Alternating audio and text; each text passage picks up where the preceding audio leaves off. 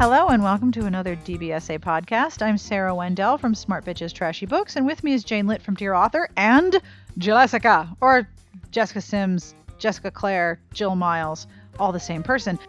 This is part 2 of the interview that we started last week, and after this I have some email from readers and listeners, which is always a cool thing. The music that you're listening to was provided by Sassy Outwater. This is brand new music, and I'm so excited. I'll have information at the end of the podcast as to who this is. And this podcast is brought to you by Before You Break by Christina Lee, a brand new ebook, new adult romance about a bad boy on the edge and the girl who's about to fall hard. I'll have information at the end of the podcast about that too. And now, on with the podcast interview.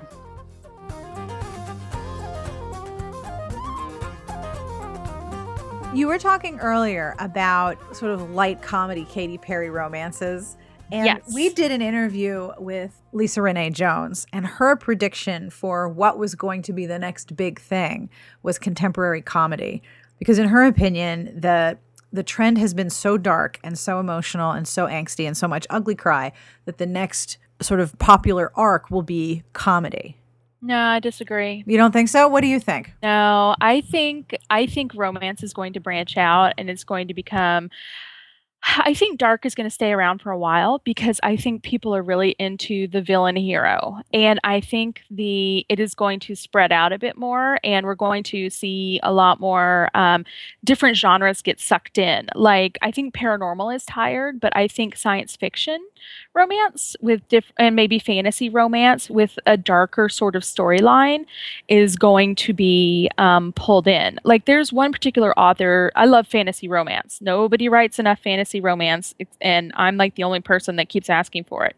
But there's one author that writes fantasy romance, and I can't stand it because it's not the kind of fantasy romance that I want. It's very light and fluffy and happy, and I want the dark, the gritty, romancy, sexy, dirty, George R. R. Martin type romance. Maybe not the one where everybody dies, like George R. R. Martin, but you know what I mean? Just really dark, really gritty, really down to earth. And I think that is where we're going to see romance heading, because I think like books like Last Hour of Gan, which is my favorite book ever now. I'm rereading it for like the 4th time right now. I think the romance genre is really missing those huge, meaty, dark, gritty stories with a very different sort of hero and heroine in it. And I think that is where the genre is going to go. It's going to get even weirder, I think. I don't think it's going to go towards happy, because I think happy it's too expected. I think we're going to keep going in unexpected directions. And I think that's really exciting to me as a reader, because I love picking up a book and going, holy shit, I can't believe that just happened. So I didn't expect to like this book, but I did. Thank you. I did not expect to fall in love with the lizard hero, but I love that book so much. I sent my mom a copy. I was like, Mom, please read this. I'm like, I know it's kind of weird, but I have to talk to somebody about this book. It's amazing. We talked about this. We talked about this book last time, and I told Jane that every time we talk about this book, I keep picturing Jar Jar Binks as the hero, and it's not doing it for me. I played EverQuest for like years, and I keep picturing one of the lizard heroes, the lizard guys that were in Ixar. That's who I picture when I picture the hero. So all you EverQuest nerds out there, if you want an Ixar hero, Last Hour of Gan, best book ever. Yes, look up Ixar, Iksar. Okay, I can totally see what you're saying here. He's even got man titty. Yes, and he's got the little panty thing like she mentions in the book. He's wearing the man panties. Do you guys think this is Ixar fanfic? I think so. But, you know, I'm such a fangirl of this author. Like, I read Cottonwood, and I'm like, it's clearly District 9 fanfic, and I don't even give a shit. So, you know, it's just awesome. And I read all of her other books, and I'm looking for, like, okay, what is this fanfic of? And I don't even care. I love fanfic as long as it's good fanfic. If it's boring, shitty fanfic, I don't want to read it. But if it's good fanfic, that's how I got started. Is I used to write fanfic when I was a teenager, because I would fall in love with like these secondary characters, and these secondary characters never had enough going on the page, and so I would write the stories in between. Right. And so I love fanfic. I'm all for it. You know, there ain't no shame in writing the fanfic. Even if you tell me if it's fanfic of something, that's like a selling point for me. So I would be fine with that. But I read all of her other books trying to figure out, you know, what exactly is this a fanfic of? And So far, I haven't figured it out yet. Fanfic. Swear to God, I bet it is. And you know what? I think the world needs some MMO romances out there. I would love to write one if I had the time, but anybody else has written like some EverQuest MMO type romance that has actually played an MMO for long periods of time? Because I've been looking for an MMO romance, and maybe this is entirely too nerdy for this conversation, but most of the books that are out there about MMOs and romance, it's like I feel like nobody's played a game. It's like, let's talk about like respawning and like people going up in classes and shit, So I don't know. Maybe I'm just looking for two specific things. What did your mom think of the Lizard Man? You know what? She liked it. She thought, the whole part where with the extruding was a little odd. But she was with it. She didn't like Cottonwood as much, which is the District 9 book.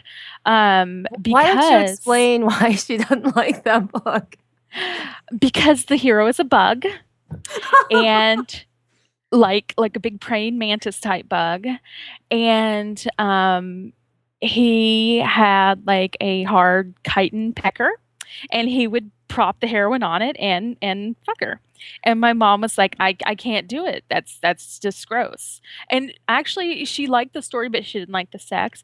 She did not like the Terran books, and the Terran books are because there was centaur sex in those, and I guess mom draws the line at centaurs.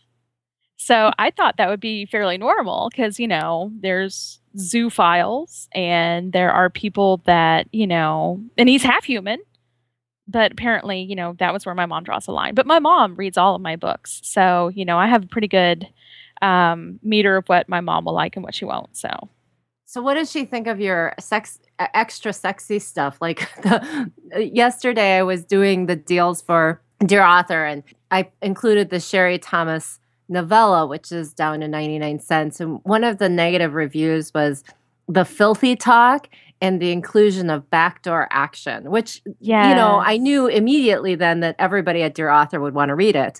But what would your mom say? What would her review be of a book that had dirty talk and backdoor action? So I don't think she's really commented on the dirty talk before, but she does read all of my books. And I didn't tell her about one where I included backdoor action. And so whenever she finishes one, she calls me and she's like, "Oh, I love the book." Mom, she's my mom. She loves everything. All right. But she was like, "I can't believe you wrote that in there." And I was like, "Wrote what?" She was like, the anal sex. Ew. And she said that. She went, "Ew." I was like, "Mom." I was like, somebody dared me to put it in there. So I did. And it turned out really sexy, I thought. It's not in all of my books. But I'll write anything once. She really loves my billionaire books. And when she started my dad reading them too, which is a little weirder for me. I was going to say, that's a little strange. Yeah. But my dad likes my books. He thankfully doesn't ever bring up the sex scenes. I told my mom she could give him a book once upon a time, but she would have to black out all of the dirty parts. But she didn't. So he actually read the Lizard Man book. He enjoyed it. He read The Last Hour of Gan? He did. So, like, when you have family get-togethers, do you have the Jessica Clare book club, the family book club? It's at bingo. So my parents go to bingo, and when they're at bingo, they pass out bookmarks. They had shirts made of my very first cover, which is, I like to call it Fabio Jr., because the guy has this long, flowing blonde hair, and he looks like Fabio's younger son. So they got shirts made of that, and they wear that out to bingo. And they pass out bookmarks. And anytime a book comes out, they bring copies that I sign, and they sell them to people. So it's kind of like I've got this whole bingo cult going on. I have like about, I want to say, at least 10 different people where, they bug my mom. They want to know when my next book is coming out, if this is going to be in paper or not. And whenever I go over to visit my parents, there's always a stack of books for me to sign. Aww, that's so they've cute. Been really big supporters. I love them. That's great. That's adorable. What do you have going on next then? Jessica Jill. Are you going to invent a new name? No. Jillica. Jillica is not taken. Jessica. There you go. It's exotic. I'll just go with one name. No, I would really like to get rid of my Jill Myles name, because I feel like my Jessica Clare has been more successful, but I don't know that I would be able to. But right now, I'm working on line edits for a Jessica Sims book. I just did 2 sets of copy edits for Jessica Clare books, and I have edits that I just got back from an editor on a self-published Bear Shifter novella that I'm doing for Jessica Sims. I'm also working on 2 independent self-published projects, and then I need to keep working on the next games book. So I've got a few things going on. It's kind of gave me a headache just thinking about all of it. So why don't you tell us what your next book is that's coming out? Okay, for sure, April 15th, Once Upon a Billionaire. It is Griffin, who is the Viscount of a European country. And if you read those books and you don't really remember who Griffin is, he is the stuffy asshole of the group. Which, that doesn't really narrow it down in a group full of assholes. But he's a really stuffy, stuck-up one who's really into archaeology. And his heroine is going to be Maylee Merriweather. And if you read book 2, Maylee is a really terrible country girl assistant that Hunter gets later on in the book. So I stick the country girl with the stuffy guy, and it was a lot of fun. And I sent them to Europe for the wedding of the century because Griffin's cousin is getting married. So it was a lot of fun. And it comes out April 15th. But between now and then, I'm probably going to have at least one self-published project coming out. So is there anything you wanted to ask me about self-publishing or whatever? I'm pretty open book. Sure. I'll say anything. To what faction do you belong? Because you can't belong to both. I was just gonna say you have to fall on your sword for one. You can't have a diverse portfolio like a mature adult. You actually need to fall on your sword for only one method. And there's still the big traditional pub, the small digital press, and then the self-publishing. And if you don't fall on your sword for one, you're not good. Yeah. Pick one. Pick one. No, pick one. I don't want to pick one because I feel like there's a lot of shaming on both sides. Like, and it always comes up on the self-published boards. They all think you're an idiot if you're traditionally published. And if you are if you read the traditionally published loops, they're all like, I can't believe all these liars are making money self-publishing. And I'm like, I like to do all of them because I'm very risk averse and I don't believe in putting all your eggs in one basket. I feel like, if one avenue disappears, I want the other avenue open for me. I leave all the avenues open. I love self-publishing because I think it allows me to put out all the weird shit that I write that my editor or my agent are like, no, we don't want that. We don't want a book with dinosaurs and a hero that's a conquistador, which I wrote. Or, we don't want reality TV books, but I still want to write it. But traditional publishing, I think it gives you different aspects. It lets you work with an editor who can be really excited about your work. It lets you see how they do things, and it gets you into different avenues. It could get you into Target. It could get you on the New York Times bestseller list. You don't say. I know. So I think, I don't know. I wouldn't. Like if one left tomorrow and like all the New York publishers shut down, I would be really sad, but I would keep self-publishing. And if all the self-publishing went away, I would be really sad too, but I would go back to traditional publishers and say, hey, do you want a book with dinosaurs? So I don't know. I don't feel like I belong to either group. And so I feel like that dorky kid that sits in the back and kind of makes fun of everybody. So I don't get to pick a group. I choose me. Probably a good choice. Sounds like something one of your games characters would say. Yeah, no kidding. If it was a reality TV show and there was a self-publishing team and a traditional publishing team, what team would you want to be on to win the $1 million prize? Oh no. And this better be a book very fucking soon. It would be very boring because everybody would just sit around. Nobody would wake up till noon. They would drink some coffee. They would check their email for like 4 hours, and then they would all sit and write. I don't understand, like, people talk about like, go Facebook, you should Facebook every day. I have got nothing going on. I'm still writing. I mean, that's not a good Facebook update, so still writing over here. Haven't gotten out of my pajamas in 4 days, So what I'm still are you avoiding the wearing? question, aren't I?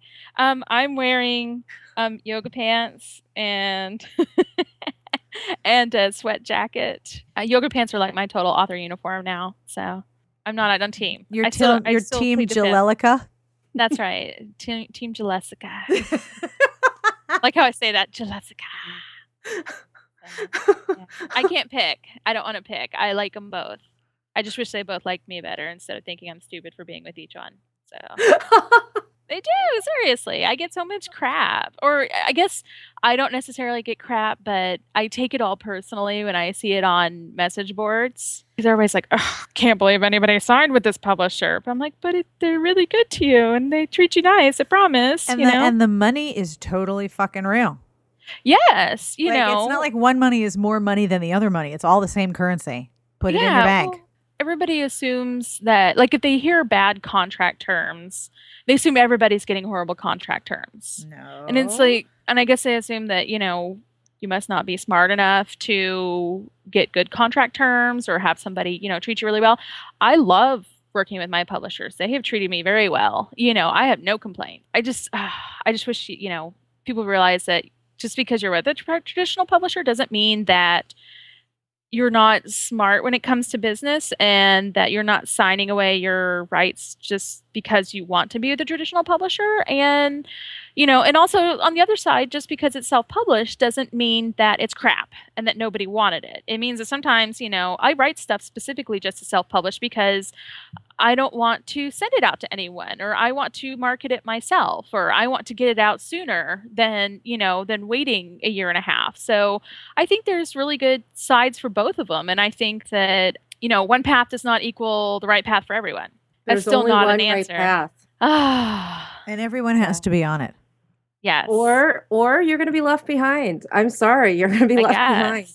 I guess. The only thing I haven't done is gone directly through an e-publisher. I've gone through Berkeley Intermix, but I've never gone through like Sam Hain or Alora's Cave. But I just haven't, I guess had the right opportunity yet. I'm still busy enough with everything else. So, and I wouldn't turn it down. I would check it out. And because I think everything's worth checking out. Totally. And writing is your full-time job now, right? It is. So, like I said, I've been writing since about 2002. And I had a full-time job in finance up until November.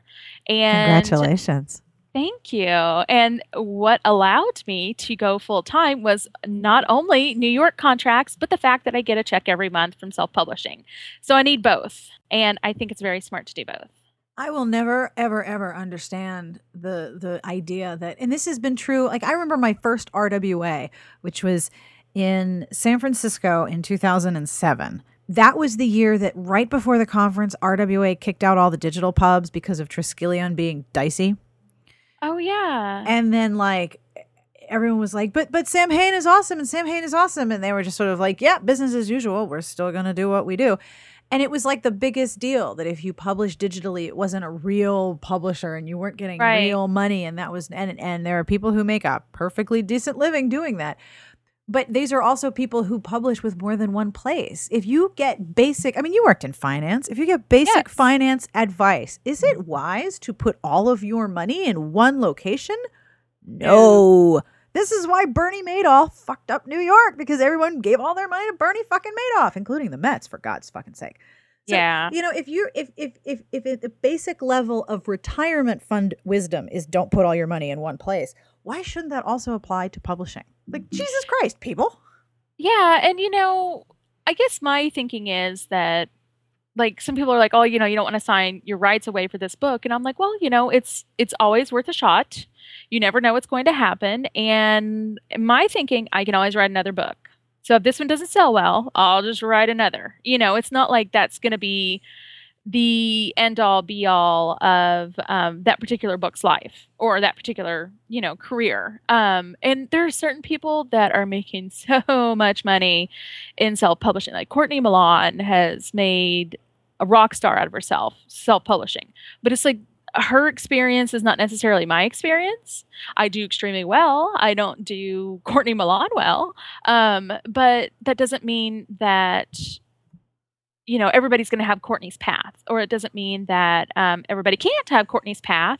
But I just think that, one person's experience is not necessarily everybody's experience. Yeah, it just gets me down when like everybody's kind of blamey about, I don't understand why anybody would sign with so and so. And it's like, because there's reasons. There's always reasons. There's reasons to self-publish.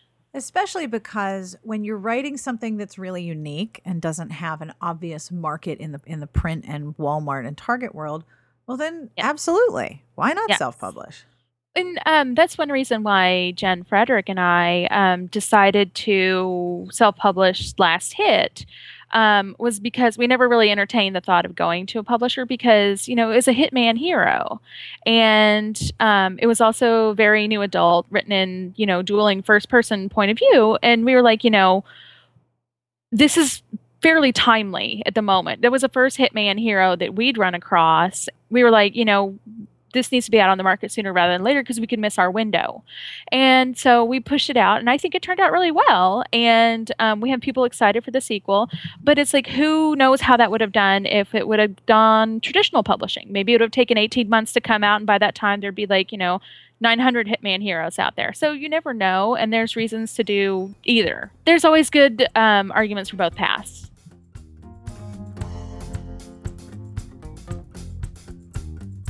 I hope you enjoyed both segments of our interview with Jessica, or Jessica Clare, Jessica Sims, and Jill Myles, conveniently in one person-shaped container, which is really a relief in terms of mixing audio. If I had to do 5 people, I would lose my mind. But before we go, I have a couple email messages I wanted to share with you because they're fun, because also awesomeness. So first, we have an email from Catherine. Actually, both of these emails are from Catherine. That's really confusing, right? So this is Catherine C. Catherine C says, Dear Sarah and Jane, I loved the latest podcast. I discovered Jessica Clare after reading Beauty and the Billionaires review on SBTV. Beauty and the Beast isn't my favorite storyline, so I was a little skeptical, but male virgin is my catnip like whoa, especially when there is trope overturning like Gretchen being the one to initiate things. So I read it and I absolutely loved it, and I am so hooked on the Billionaire series. I love all 3.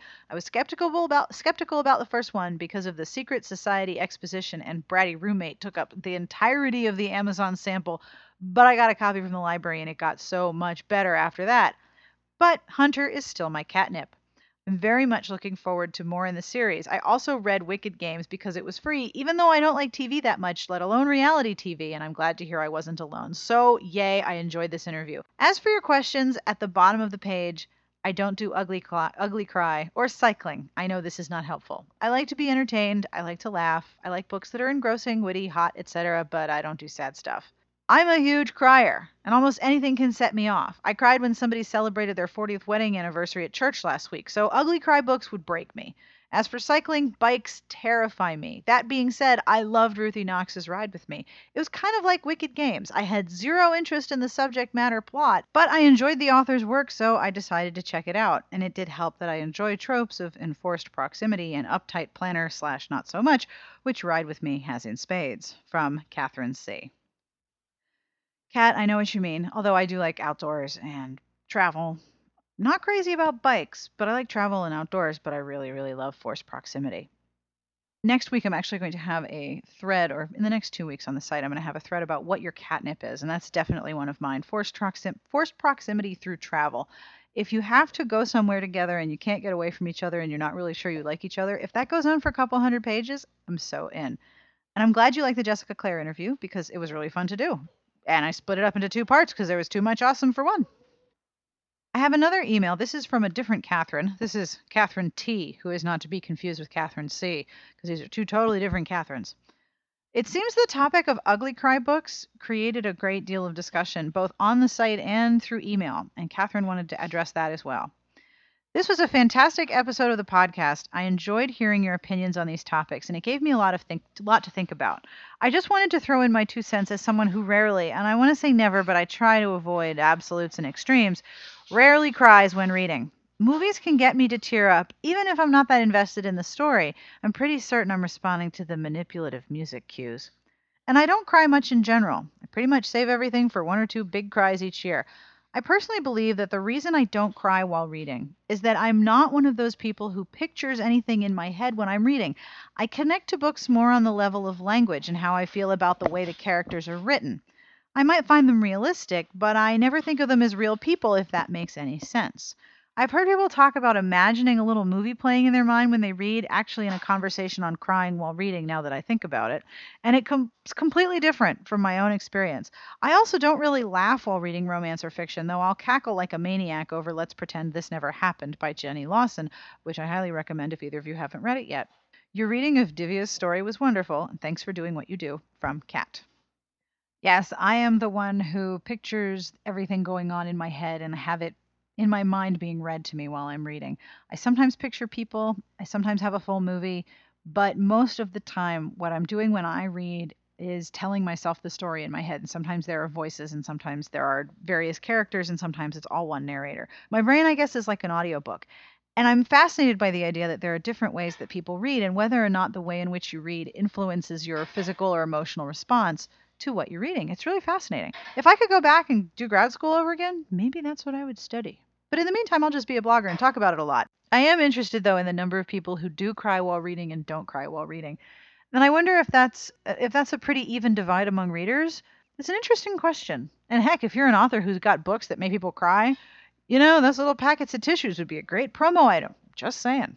Thank you for emailing us, though, Kat. I really appreciate your email. My last email here is a request. This is from Book Junkie, and she says, Dear Sarah and Jane, please, please, please, please interview Maura Rogers and Kit Roca / Donna and Bree at RT. They hardly ever go to cons, so this is the perfect chance to catch them.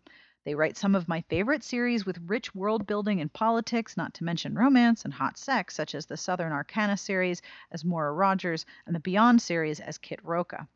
They've written for digital publishers, currently Sam Hain, and are self-publishing as Kit Roca, and they write together. I'd be so interested in hearing about their process, the way they experiment with the series and world building, and whatever else you can think to ask them.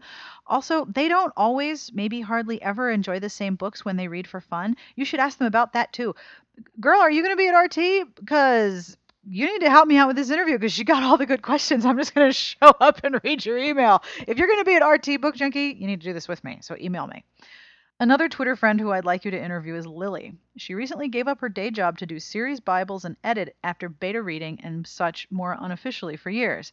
She's been reviewing for years at Novel Thoughts, though from what I understand, at Novel Thoughts they don't review authors once they develop friendships and or business relationships with them.